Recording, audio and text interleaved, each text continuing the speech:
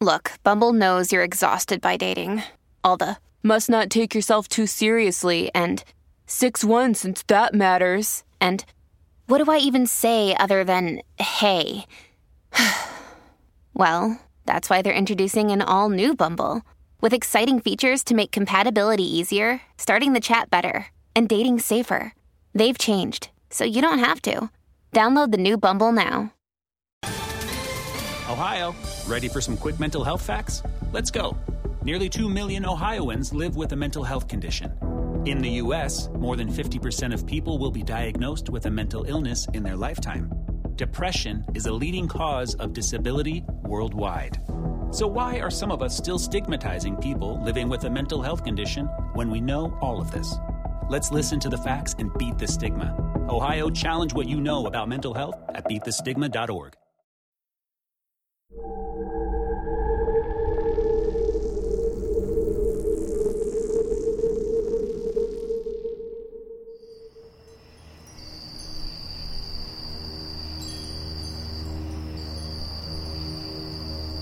In 1814, America experienced a great land rush known as Alabama Fever.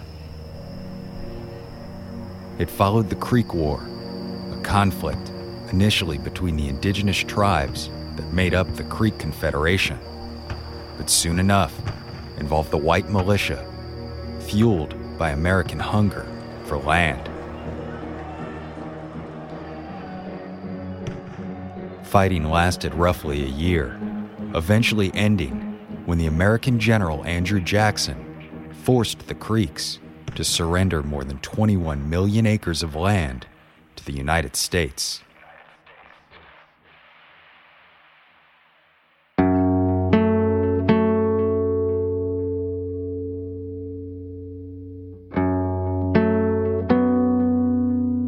As a result, land grants were offered to settlers and speculators looking for new opportunities further south, and a frenzy erupted.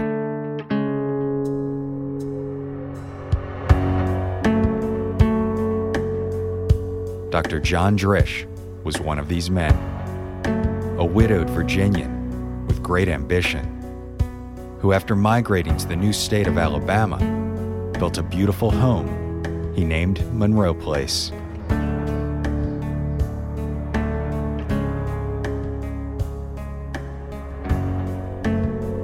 But in the near 2 centuries since Dr. Drish's death, stories have circulated surrounding this home as it fell into disrepair and dilapidation.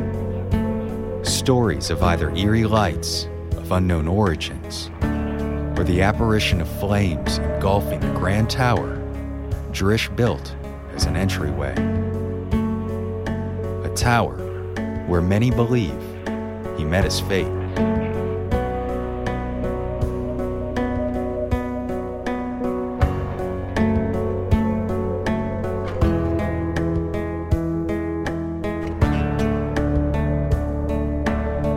My name is Brandon Schexnayder, and you are listening to Southern Gothic.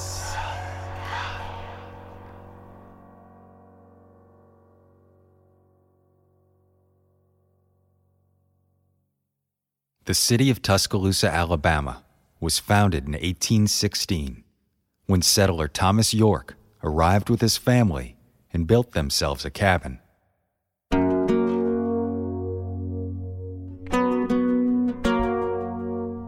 Over time, more Americans arrived and settled in the area, and a small town was born.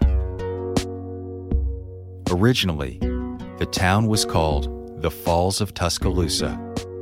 It was named in honor of the legendary Mississippian chief and warrior. Tuscaloosa was known for his leadership during the Battle of Mobila in 1540, when he led 2,500 native warriors in an attack against the invading Europeans, led by the Spanish explorer Hernando de Soto.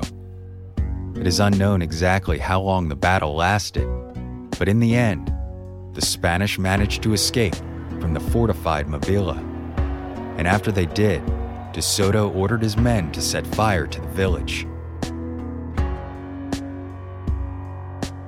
The Spanish losses at the battle were the greatest seen during the whole of De Soto's expedition. And although an exact counting of native losses does not exist, the Spanish accounts of the battle place the total between 2,500 and 4,000 dead. This number includes both native warriors as well as the inhabitants of the destroyed village and warrior chief Tuscaloosa himself.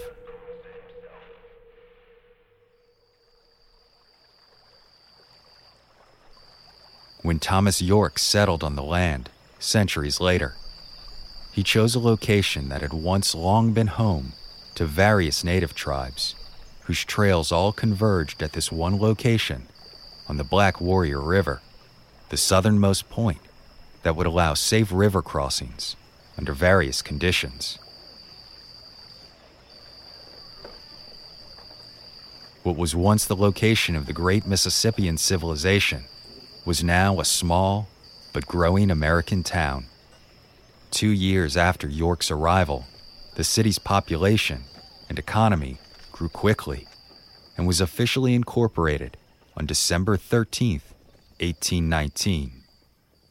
The very next day, Alabama would officially enter the Union as its 22nd state.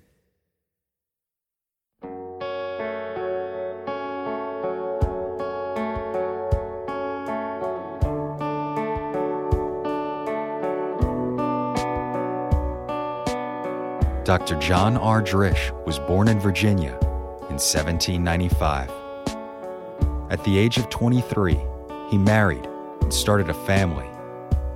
Tragically, though, within a year of his daughter Catherine's birth, Drish became a widower and was left to care for the child alone.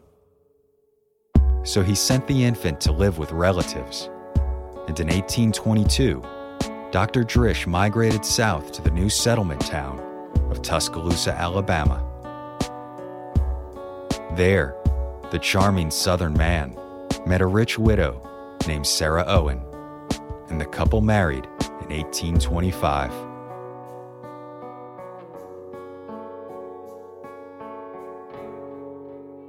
Catherine soon rejoined her father in Alabama, while he continued to grow his fortune, not only practicing medicine, but also acting as a building contractor for the growing community, hiring out the use of his highly skilled slaves as labor.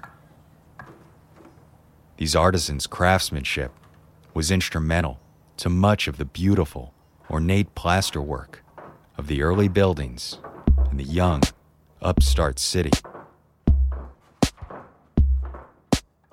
And according to the 1830 federal census, Dr. Drish owned a total of 25 slaves, both men and women, who among their ranks were fine plaster workers, wood carvers, and iron workers.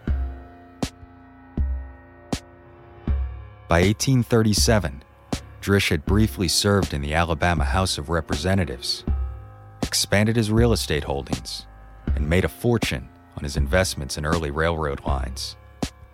He was now wealthy enough to retire from his medical practice and move into his new, beautifully constructed mansion that his family would call home.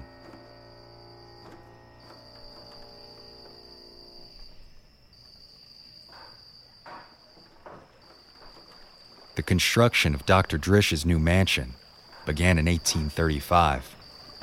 It would become one of the first plantation homes in Tuscaloosa, the focal point of a 350-acre plantation bordering the city limits. The house was elaborately designed and decorated in the Greek Revival style. The exterior of the home featured Doric porticos to the front and rear, with 2-story pilasters dividing each bay. Inside, the rooms were elaborately and ornately decorated, with embellished plasterwork and fine woodworking. Each room was designed uniquely. Dr. Drish had clearly built his home with the idea of using it as a showroom for potential clients, to display the abilities and craftsmanship of his slaves. The ornate ornamentation seen in the house, as well as the overall architecture of the home, were designed by Dr. Drish himself, likely inspired by William Nichols, a prominent architect of the time, known for his stately designs. Like many of the wealthy men during this era, Drish was considered a gentleman architect, having no formal education in the field, but working with wealthy clients to design properties that were visually pleasing. Drish's background as a building contractor also came in handy.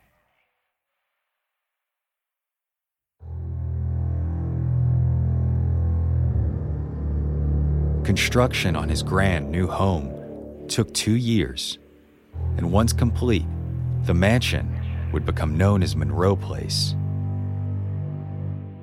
But many claim that life in Monroe Place was often filled with sorrows and great family afflictions.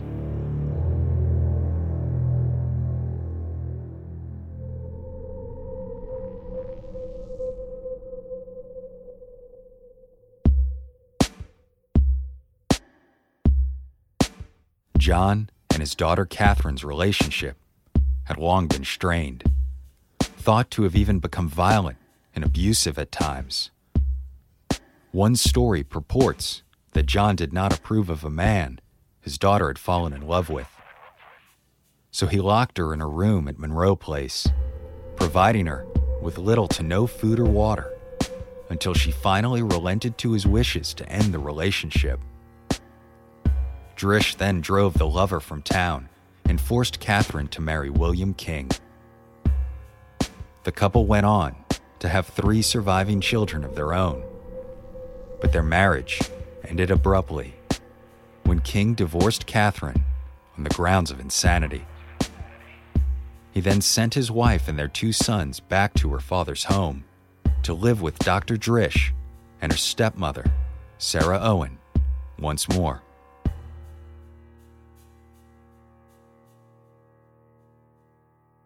By this time, the family had lived in Monroe Place for over a decade, and Catherine's return would coincide with an extensive remodel of the home. Drish would dabble in the Italianate style, making several changes to the mansion's facade, but most notably, he added a 3-story brick tower.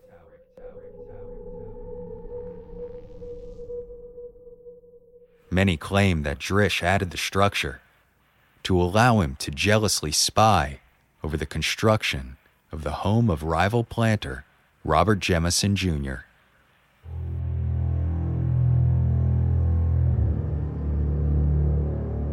Unfortunately, it's this tower that would become not only the site of tragedy, but also the focal point of the Drish house's supposed hauntings.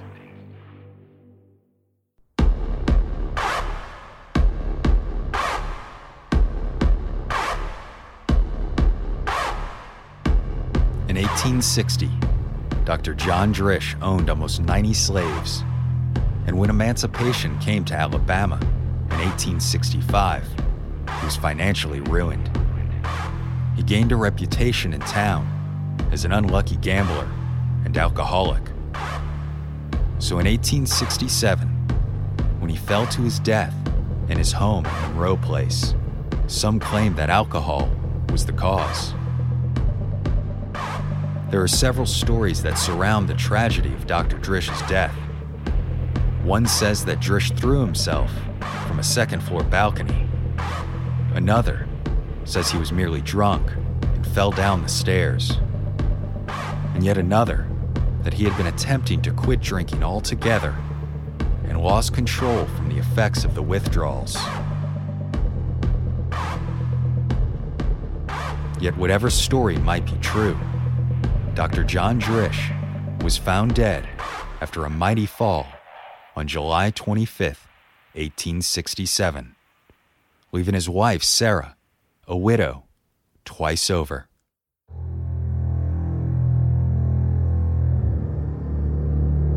For years afterwards, the servants would claim to hear the echoes of his stumbling footsteps and the deathly cry from this fall.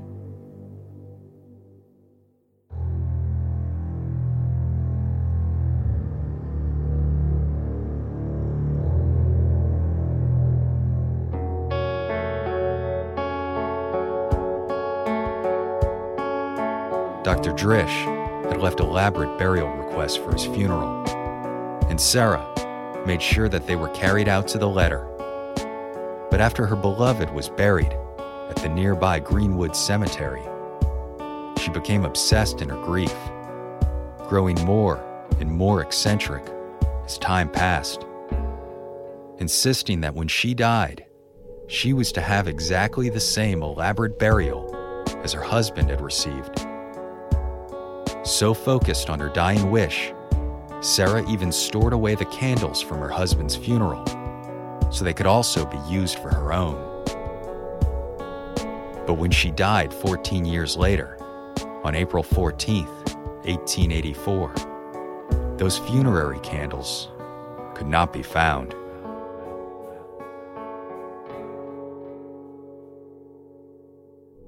Sarah Drish's final wish could not be met, and as a result, many believe this to be the origin of the haunting at the Drish house.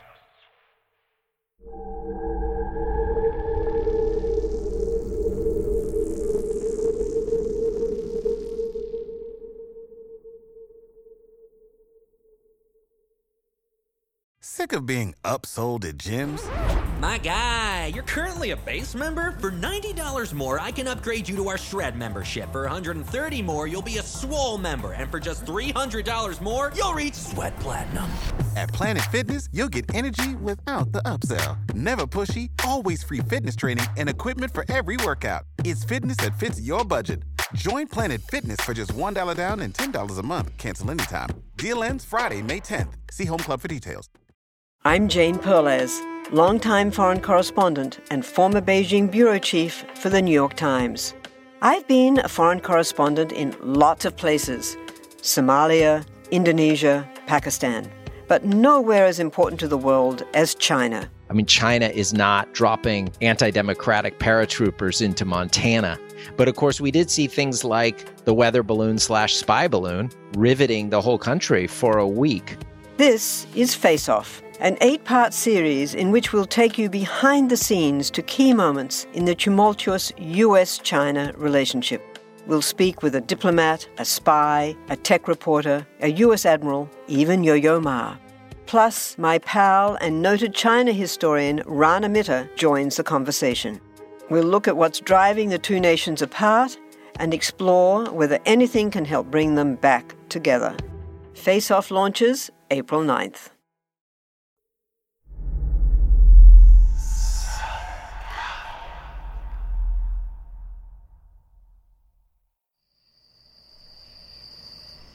Following the death of Mrs. Drish, the home changed hands several times, and Monroe Place would remain one of Tuscaloosa's finest private residences until the turn of the 20th century, when it would find its way into ruin and dilapidation.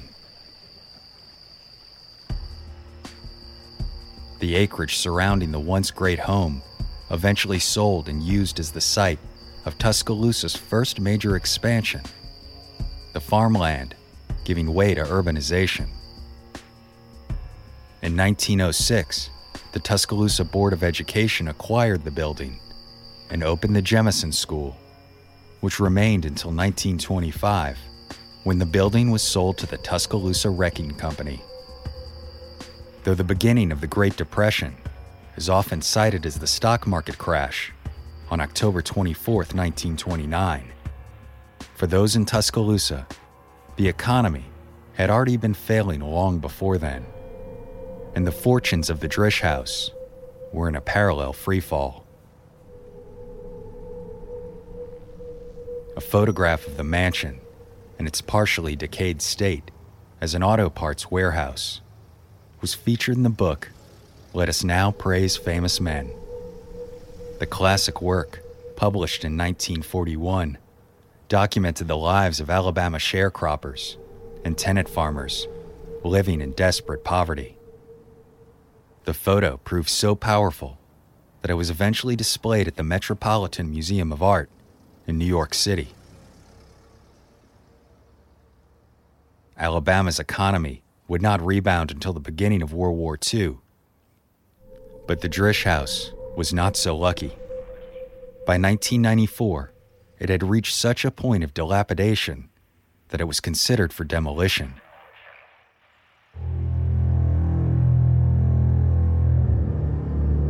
But as the building's condition deteriorated, the legends surrounding it only grew. And these new stories were different to the ones that began after Dr. Drish died. Instead of seeing apparitions of the doctor and hearing the disembodied sounds of his fall, it was purported that Dr. Drish's beloved tower would sometimes seem to be on fire.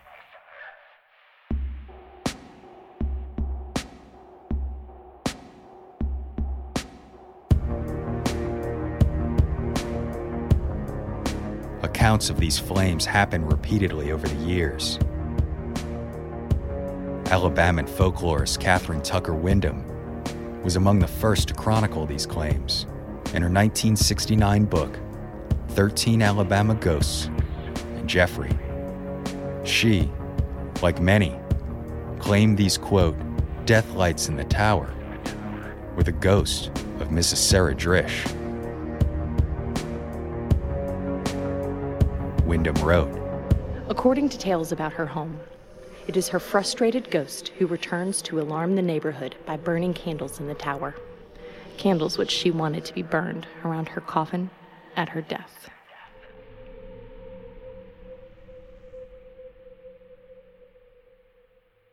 Other stories have appeared over the years, each claiming a different possible origin of the phantom flames in the tower. According to one legend, a runaway slave once hid in the tower. Eventually, after thirst and starvation took its toll, he was forced to reveal himself and handed over to his master. In punishment, he was burned to death. And some claim that to this day, the fire plagues the tower as a reminder of his gruesome execution.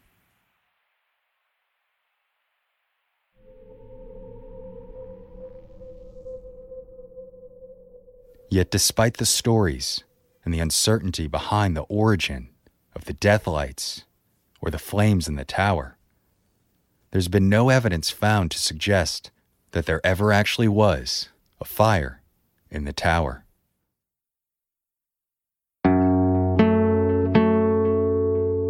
In the end, it was time that saved the dilapidated Drish house from demolition in 1994.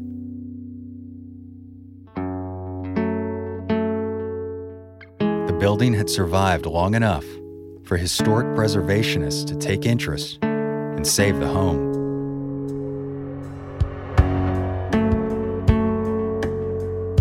Today, thanks to Dr. John Drish, the gentleman architect, the Drish House is considered to be one of the most distinctive mixes of Greek Revival and Italianate-style architecture found in Alabama.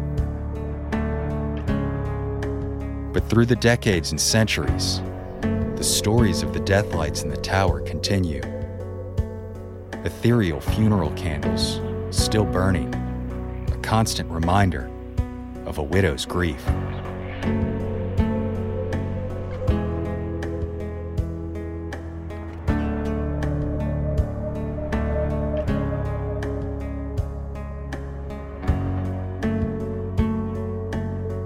My name is Brandon Schexnayder, and you've been listening to Southern Gothic.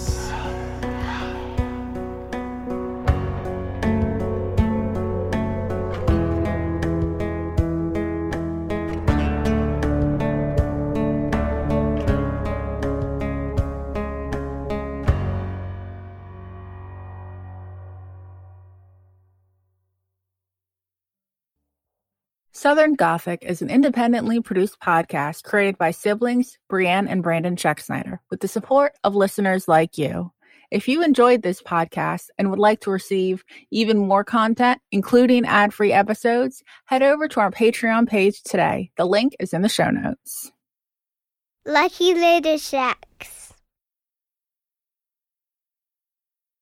Prescription products require completion of an online medication consultation with an independent healthcare provider through the LifeMD platform and are only available if prescribed. Subscription required. Individual results may vary. Additional restrictions apply at lifemd.com. Read all warnings before using GLP-1s. Side effects may include a risk of thyroid C-cell tumors. Do not use GLP-1s if you or your family have a history of thyroid cancer.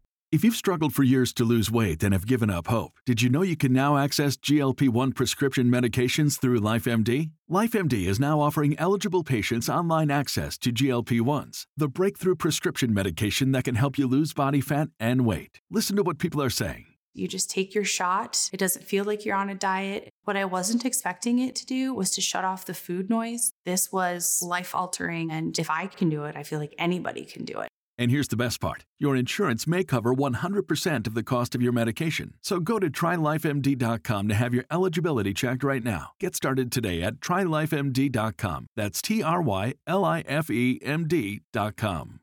Let Mysteries at Midnight be your destination for detective whodunits and captivating mystery stories.